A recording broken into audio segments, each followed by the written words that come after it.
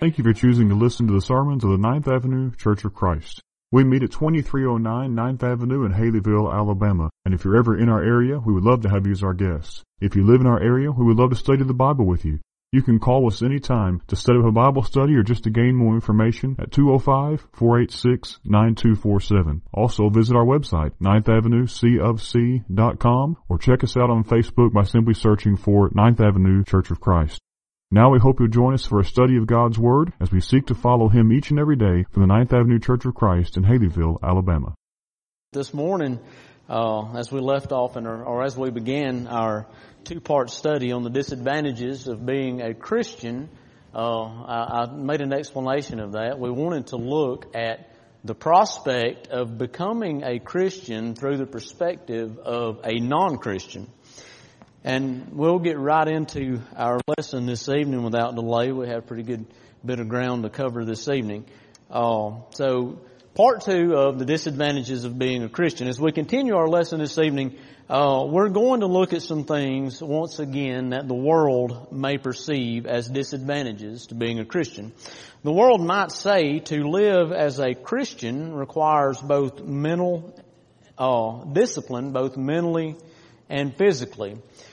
2 Corinthians chapter 10 verses 4 and 5 reads, "For the weapons of our warfare are not of the flesh, but have divine power to destroy strongholds.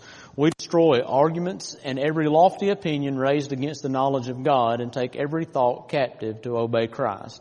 You know, it takes a great deal of effort on our part to bring every one of our thoughts into captivity, into the obedience of Christ. No one should ever think that a Christian can accomplish this overnight. And it takes a lot of prayer, and it takes a lot of training for a person to do this. Christians, every Christian should be working toward this goal and having all your thoughts centered on righteous thinking. You know, there are many reasons why it's important for us to have our thoughts to be like Christ's thoughts. Proverbs chapter 23 verse 7, and this scripture comes from the New King James Version. It reads a little bit better. I like it the way it reads. It says, "For as he thinks in his heart, so is he." If we allow ourselves to keep thinking about perverse and dark things, guess what's going to happen? We're going to find ourselves doing things such as that. Don't ever try to fool yourself into thinking that you can continue having evil thoughts in your mind and that you will never act upon them, because I can promise you, eventually, if you continue to have these thoughts in your mind, eventually you're going to act out or behave in the way that you think. Proverbs 4:23 says, "Keep your heart with all vigilance, for from it flow the springs of life." You know, this verse goes very well with what was just said. If you don't keep your thoughts centered on God and righteous behavior, you're going to become what you think in your mind. That's another important reason for us to train our thought, and that's found in what Jesus says here. In Matthew chapter 5 verses 27 through 28, he says, "You have heard that it was said, 'You shall not commit adultery,' but I say to you that everyone who looks at a woman with lustful intent has already committed adultery with her in his heart." So what Jesus is doing here is he's letting us know that if we're thinking in our mind of committing a sin, like adultery or anything that we could think of, then we have already sinned in our heart. You see, once you have conceived an idea in your head and you continue to go over it and over it and over it again, then you're just one step away from literally engaging in that sin. And that's why it's so important that we keep our thoughts pure. Let's think about Paul for a minute. Even though he was a very strong Christian, he still had to use discipline every single day of his life. You know, we see this, what he says in 1 Corinthians chapter 9 verses 24 through 27. Paul tells us, it says, "Do you not know that in a race all the runners run, but only one receives the prize? So run that you may obtain it. Every athlete exercises self-control in all things. They do it to receive a perishable wreath, but we an imperishable. So do not run aimlessly. I do not box as one beating the air, but I discipline my body and keep it under control, lest after preaching to others, I myself should be disqualified. Many times we find Paul comparing Christianity to this type of thing. And here he compares it to running a race. And I think we all understand that it takes a lot of discipline to train yourself as a runner. This is actually something I can relate to. You have to really put a lot of effort into this.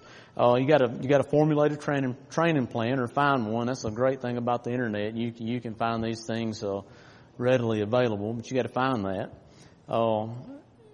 One that's suitable to your needs, and you have to eat right, you have to get plenty of rest, you have to get those miles in, but most of all, you have to train your body, and you have to train your mind to be able to overcome the pain and fatigue that you will eventually endure as you're working towards your goal. Paul uses this as an example of how every Christian must train their bodies and minds to be able to live the Christian life. Notice that he says he disciplined his own body into control. But one thing is definitely different between the foot race and the race we run continually as Christians. In the foot race, only one person wins, right? I mean, you might have first, second, and third place, but there's only one winner. Even at the crown they win will not last forever. But those of us who run the race of Christianity will all receive a crown that will never fade away. Now, the non-Christian will think that they are free and clear to do what they want. And for the most part, I suppose they can. They think they can find a lot of satisfaction by indulging themselves in sinful practices. But the truth of the matter is that no one will ever be satisfied, because they will continually seek new ways they can top what they did before. Solomon is a man who thought he could do this as well. Look at what he had to say about this matter. It's a rather lengthy reading, but in Ecclesiastes chapter 2, we're going to begin in verse 3. He says, I searched with my heart how to cheer my body with wine, my heart still guiding me with wisdom, and how to lay hold on folly, till I might see what was good for the children of man to do under the heaven during the few days of their life. I made great works, I built houses and planted vineyards for myself. I made myself gardens and parks and planted in them all kinds of fruit trees. I made myself pools from which to water the forest of growing trees. I bought male and female slaves. I had slaves who were born in my house. I had also great possessions of herds and flocks, more than any who had been before me in Jerusalem. I also gathered for myself silver and gold and the treasure of kings and provinces. I got singers, both men and women, many concubines, the delight of the sons of man. So I became great and surpassed all who were before me in Jerusalem. Also my wisdom remained with me, and whatever my eyes desired, I did not keep from them. I kept my heart from no pleasure, for my heart found pleasure in all my toil, and this was my reward for all my toil. Then I considered all that my hands had done, and the toil I had expended in doing it. And behold, all was vanity and a striving after the wind, and there was nothing to be gained under the sun. We all know Solomon as the wise one. Solomon had more than any other person, any other man probably has ever had. Yet he could not find satisfaction within the worldly possessions that he had. The only way to become content is by becoming a Christian and living a disciplined life, both physically and mentally. Number 2 this evening, the world might say that the Christian life requires one to undergo shame and ridicule. In John chapter 16, beginning in verse 1, I've said all these things to keep you from falling away. They will put you out of the synagogues. Indeed, the hour is coming when whoever kills you will think he is offering service to God, and they will do these things because they have not known the Father nor me. But I have said these things to you, that when their hour comes, you may remember that I told them to you. You see, Jesus didn't want his disciples to think that living the Christian life was going to be easy. They were going to have to undergo the shame and ridicule of being kicked out of the synagogues and where they used to be welcome. They would even be put to death in the name of God because those of the world didn't understand the will of God. You know, there are many examples in the Bible of where disciples were not treated fairly by others, and even some, such as Stephen, were stoned to death. But the example I want us to look at is found in Acts chapter 16. Here we find the account of Paul and Silas being put into prison. Beginning in verse 16 of chapter 16, as we were going to the place of prayer, we were met by a slave girl who had a spirit of divination and brought her owners much gain by fortune telling. She followed Paul and us, crying out, "These men are servants of the Most High God, who proclaim to you the way of salvation." And this she kept doing for many days. Paul, having become greatly annoyed, turned and said to the spirit, "I command you in the name of Jesus Christ to come out of her." And it came out of her that very hour. But when her owners saw that their hope of gain was gone, they seized Paul and Silas and dragged them into the marketplace before the rulers. And when they had brought them to the magistrates, they said, "These men are Jews, and they are disturbing our city. They advocate customs that are not lawful for us as Romans to accept or practice." The crowd joined in attacking them, and the magistrates tore the garments off them and gave orders to beat them with rods. And when they had inflicted many blows upon them, they threw them in prison, ordering the jailer to keep them safely. Having received this order, he put them into the inner prison and fastened their feet in the stocks. You know, we have Paul and Silas at this point. They're just pretty much minding their own business, and this woman who is possessed with a demon keeps following them around and crying out that the men were proclaiming God's word. And if you really think about it, you can understand how annoying this must have been. Everybody's always dealt with that thing that's just a constant, continual annoyance. For me, those are little small sounds. I've often said you could run a jackhammer outside my bedroom window and it won't bother me a bit. But if I hear the cord on the blind ticking against the wall, it'll drive me crazy. But we've all dealt with those constant annoyances, and we can see where this would begin to be a problem. So if you Paul does the lady a favor and casts out the demon, but this didn't set well with those who were her masters, and how she'd been making money from this demon effect that was upon her. Paul and Silas weren't guilty of any crime, but they had to face a lot of shame and ridicule as they were stripped of their clothes and then they were beaten with rods in front of everybody. Now this next part is something that the world simply cannot grasp, and that's why anyone would be willing to undergo such shame and punishment. And they certainly cannot understand what Paul and Silas do next. Most of us, our first reaction, if we have to undergo this type of treatment, is to lash out with some type of revenge for what we've been through, but not Paul and Silas. In verse 25, it says, "About midnight, Paul and Silas were praying and singing hymns to God, and the prisoners were listening to them." You know, a worldly person might say, well, why in the world would they be praying, especially praying and singing to the God that got them in all this trouble? You know, following and serving this God is what got them into all of this trouble. The reason why they did is because they understood that they were bringing honor and glory to God. They understood that because of the relationship they had, because of the fact that they were serving God, that they had no reason to fear man who could just kill the body. Who they feared was God who could destroy both body and soul. Paul put it best when he wrote to the Corinthians in 2 Corinthians chapter 4, beginning in verse 16. He said, "So we do not lose heart, though our outer self is wasting away, our inner self is being renewed day by day. For this light, momentary affliction is preparing for us an eternal weight of glory beyond all comparison. As we look not to the things that are seen, but to the things that are unseen. For the things that are seen are transient, but the things that are unseen are eternal." You see, a Christian understands that whatever happens to us on this earth, whatever thing we have to go through while we're on this earth, either good or bad, is temporary. And whatever we go through will by no means compare to glory, the glory that we'll receive in heaven. You know, those apostles understood this concept, and you can tell it by the words that they say, because after they had been beaten for speaking in the name of Jesus, they continued to do this. Acts chapter 5 verse 41, then they left the presence of the council rejoicing that they were counted worthy to suffer dishonor for the name. Sometimes as Christians, I think we view suffering, shame, and ridicule as a disadvantage.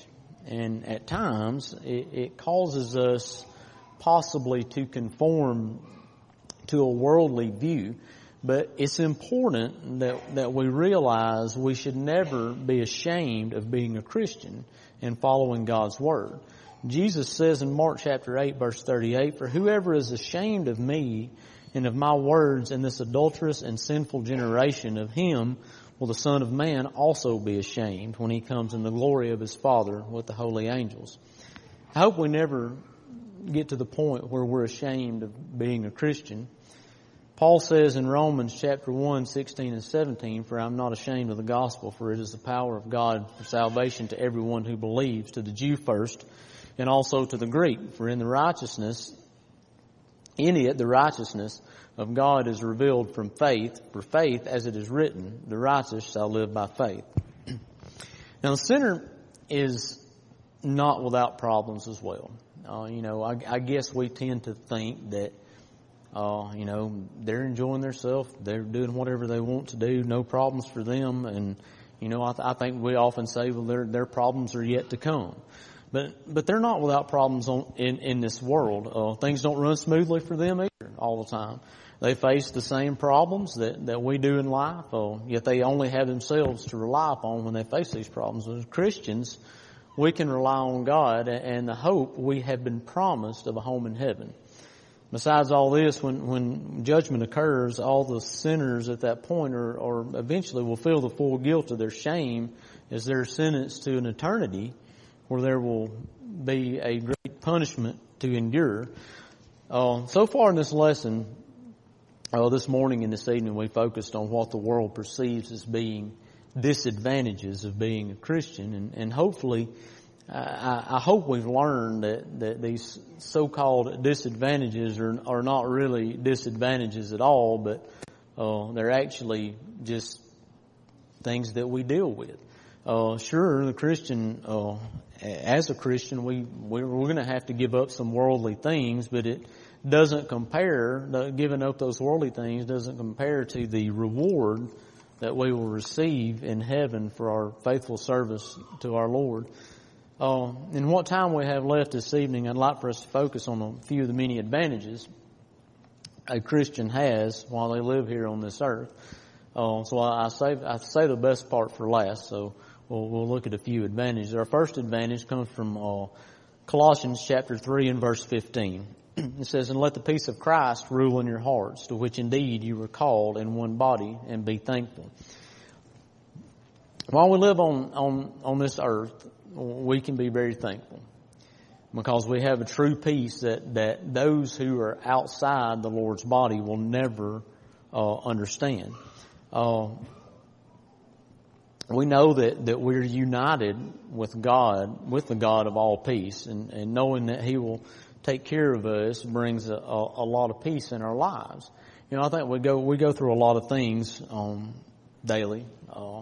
Some things are small, some things are large. If it's a problem that you're going through at the time, however small it may seem to other people, it's the biggest thing in your life at that time. That's something that we've tried to teach our young people is in dealing with their friends and the issues that sometimes in life may seem a bit trivial, that whatever that person is going through is the biggest thing in their life to them at that point. But knowing that God will take care of us and see us through these things, it brings a lot of peace in our lives. Romans chapter 5 verses 8 and 9, but God shows His love for us in that while we were sinners, Christ died for us. Since therefore we have now been justified by His blood, much more shall we be saved by Him from the wrath of God. It's a wonderful thing to know that as Christians we have someone that loves us and cares for us and is always going to be there for us. A lot of people in the world can get to the point that they feel that no one loves them, and a lot of times when this happens, they seek out harmful ways to deal with the hurt they feel. But you know what? It doesn't matter if the whole world hates us. What matters is that as God's children, we can still find happiness in knowing that He loves us. And that is an everlasting love. That's not a love that comes and goes. We also learn from Acts 2:38 that when we become Christians, we're forgiven of our sins. And that can give us a lot of joy in our lives also while we're walking on this earth, and knowing that we have become servants of righteousness instead of servants of sin. Another great advantage of being a Christian is that we will have a much happier home life than those of the world, because the Bible teaches us how to love our spouses as we love ourselves, and not to invoke wrath on our children, but to train them up in a peaceful life, in the life of a Christian. Now, don't get me wrong. Being a Christian doesn't always guarantee a happy home, because there's still a human factor there. We still have to act upon those things that we've read. We still have to act upon the things that we are instructed to do. But a Christian home that follows the guidelines of what the Bible says will be a happy one. You know, I can promise you that a Christian's home in general is going to be far better than a far better place than the home of a sinner. And there's also a great advantage of it when it comes to suffering what this life deals out. Paul tells us in Romans chapter 8 verses 16 through 18, the Spirit Himself bears witness with our spirit that we are children of God. And if children, then heirs, heirs of God and fellow heirs with Christ, provided we suffer with Him in order that we may also be glorified with Him. For I consider that the sufferings of this present time are not worth comparing with the glory that is to be revealed in us. You see, it doesn't matter what we go through on this earth, that we can take a lot of comfort in knowing that we still receive, that we will receive glory for the things that we have done in heaven. But the sinner doesn't have this comfort, and they really struggle when times of hardship come their way. As we conclude this evening, I want us to understand that as Christians, there are things that we must give up. And we need to realize that those things we give up, those things that bring about a passing pleasure, will by no means compare to the reward we will receive in heaven. As we close, I want us to look at one last scripture. And here we find Jesus speaking about counting the cost in Luke chapter 14, verses 26 through 33. If anyone comes to me and does not hate his own father and mother and wife and children and brothers and sisters, yes, and even his own life, he cannot be my disciple. Whoever does not bear his own cross and come after me cannot be my disciple. For which of you, desiring to build a tower, does not first sit down and count the cost, whether he has enough to complete it? Otherwise, when he has laid a foundation and is not able to finish, all who see it will begin to mock him, saying, this man began to build and was not able to finish. Or what king going out to encounter another king in war will not sit down first and deliberate whether he is able with 10,000 to meet him, or him who comes against him with 20,000? And if not, while the other is yet a great way off, he sends a delegation and asks for terms of peace. So therefore, any one of you who does not renounce all that he has cannot be my disciple. Now let me ask you a question. Have you been looking at Christianity as a disadvantage? Does being a Christian put a cramp in your way of life? If you've been thinking this way, it's time for you to change your way of thinking. Because until you're willing to put away your old self and separate yourself from worldly things, you will not be ready to count the cost of truly serving God.